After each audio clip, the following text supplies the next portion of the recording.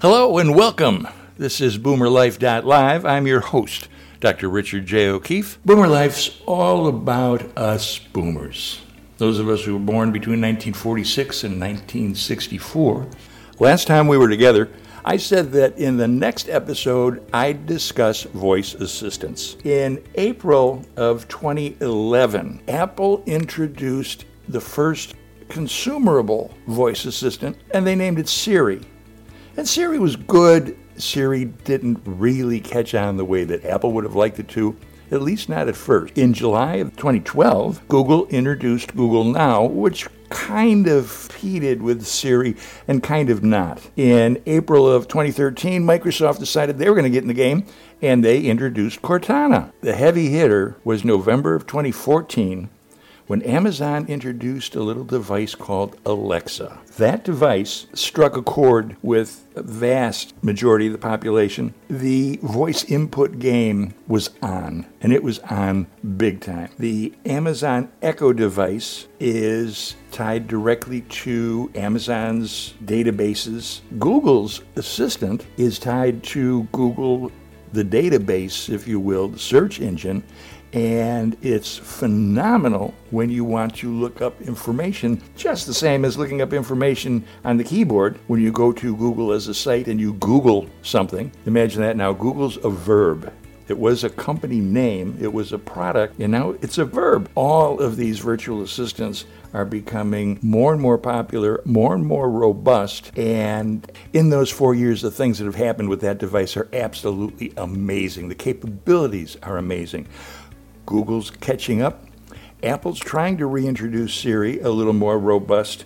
Apple tried a different twist. This was kind of funny when this thing started to happen. Rather than get into the intelligent speaker arena, Apple decided to create a musicologist. And they gave the intelligence to a speaker that, while the other devices were great for voice, they weren't good for recording. And Apple decided they were going to use a Sonos-like speaker product and give it some intelligence. They were going to market it as a music streaming device that had the intelligence to take your requests for specific genres of music and then extend them with its reach of what else is similar that you, the listener, might enjoy based on the current selections you're asking it to play. Good idea for a teensy blip in time, because all of a sudden, traction was being experienced on the part of all of these voice assistants.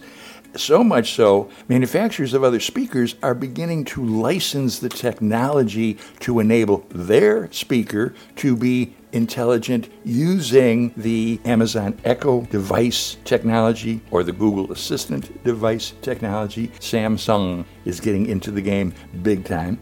They've invested a few $1 billion in their own artificial intelligence, their own voice assistant. They've named that one Bixby. And the market just continues to grow and grow and grow. Now, what can these devices do? I can ask for a weather forecast. I can ask for quiz questions. I can ask anything that I can Google. I can ask these devices from whichever manufacturer. Some are better at doing things. Amazon's Echo, for example, has more than 10,000 skills. And I'll talk about these at our next time together, because the skills come into Smart House. And what does all that mean? I'm not going to go there today. However, it's part of what's providing the traction for this entire market, this intelligent assistant market.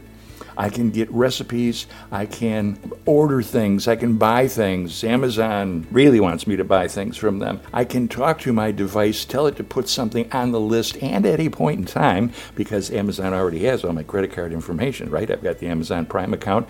I say to the device, order toilet paper, order coconut water, order toner refills for the printer. It orders all of that. I touch nothing. I make no calls. All I do is speak to this assistant, this device, this cylindrical thing that's sitting on my desk. I speak to it, and it makes everything else happen. The next thing I know, I'm billed for the product, and it's being shipped, either USPS, FedEx, or UPS, and it's going to be in my mailbox or at my front door. All I did was instruct the device to to order it. Now this, I'm not going device specific because it's become generic. Each of these assistants can do all or very many of these tasks, from the absurd to the sublime. They tell jokes, they sing songs, they do birthday greetings, they give you news reports. You greet it in the morning and say good morning to the device, and the device says good morning to you, and here's your weather, here's your news, here's your traffic. What else would you like to know about the day? Here's your calendar, here's your schedule. Your first appointment is at what time, what place, what location.